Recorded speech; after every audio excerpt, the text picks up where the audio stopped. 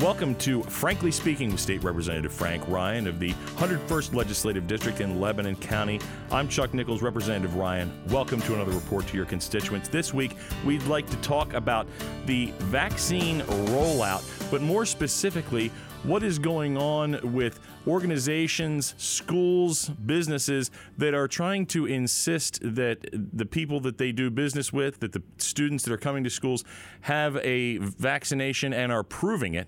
That's a little bit of a scary and slippery slope with a passport, if you will.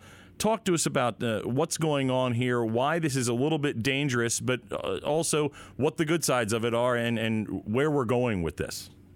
Chuck, first of all, thank you so much. And let me make this point as clearly as I possibly can up front.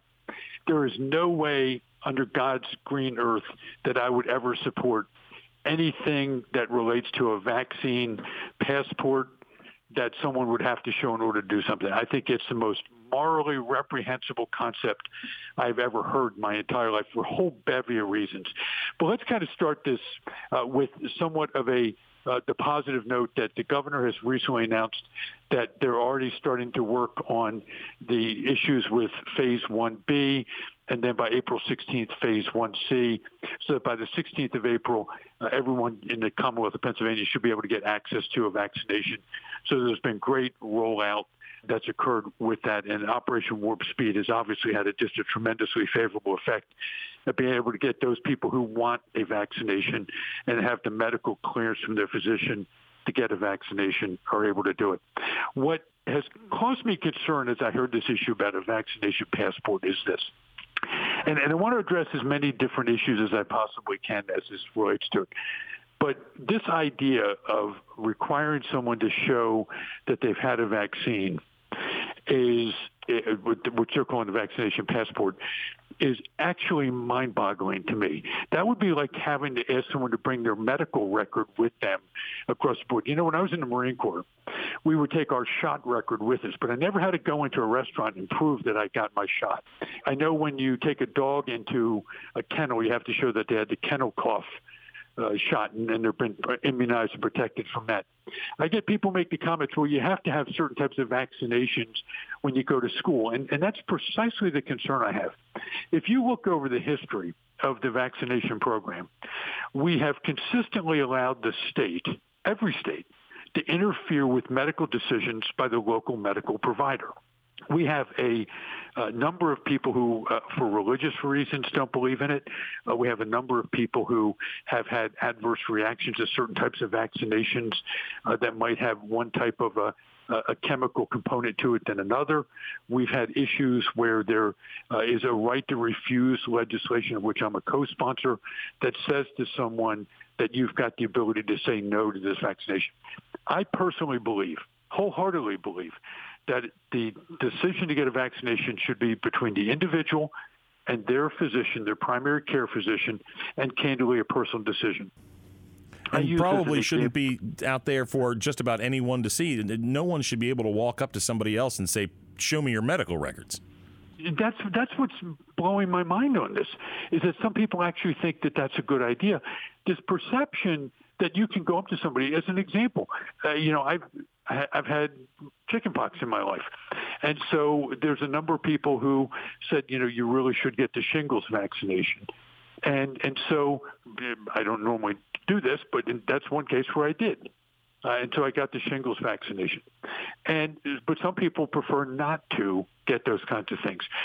But could you imagine a situation where if you walked into your doctor's office and they said, you had chickenpox when you were younger, you therefore must get the shingles vaccination, even if you don't want it. I can't really imagine being told that I must do something by anyone other than my God. That just doesn't seem right. But it's not right. It not only doesn't seem right, it's not right. There's even constitutional protections on these kinds of issues. So, Chuck, it's really important to me that everyone in the Commonwealth understand that we will defend your right to make these decisions. And those are the decisions that should be made between you and your physician. I got a call from a teacher in one of our local school districts, and she said to me, Frank, I just want to tell you, my husband and I are planning on having a child, And I thought that perhaps she was already expecting, and it turned out she was. And I said, oh, good, congratulations. She said, well, that's not the reason I'm calling you. And I said, oh, okay. She said, should I get the vaccination? And I said, ma'am, first of all, I'm very happy for you. But the last person you should be calling about whether or not you should get a vaccination is your legislator. We should have no input in that decision. We shouldn't even know you're having to worry about that decision. But I can guarantee you I will not support any bill that mandates and takes that decision away from you and your OBGYN. That's between you and them, and if you decide not to do it, that's your prerogative, and you don't need to clear that one with me. And she was actually very supportive. She said, I don't know. And I said, ma'am, and I don't either.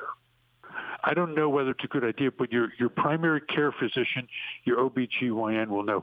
Imagine what we've done to citizens in this Commonwealth, where they think they need to check with their government before they do or don't do something. So I am vehemently opposed to a vaccination passport. I'm vehemently opposed to mandating these kinds of things.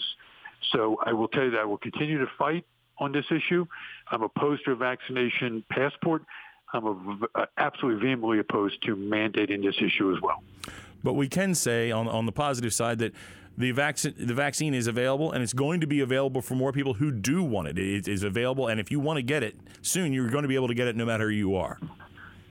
Absolutely the case. And by April 16th of 2021, anyone who wants it, regardless of their list of the priority you're on, you're able to get one. Amen to that. Frank, this has been wonderful speaking with you. Tune in for more Frankly Speaking with State Representative Frank Ryan.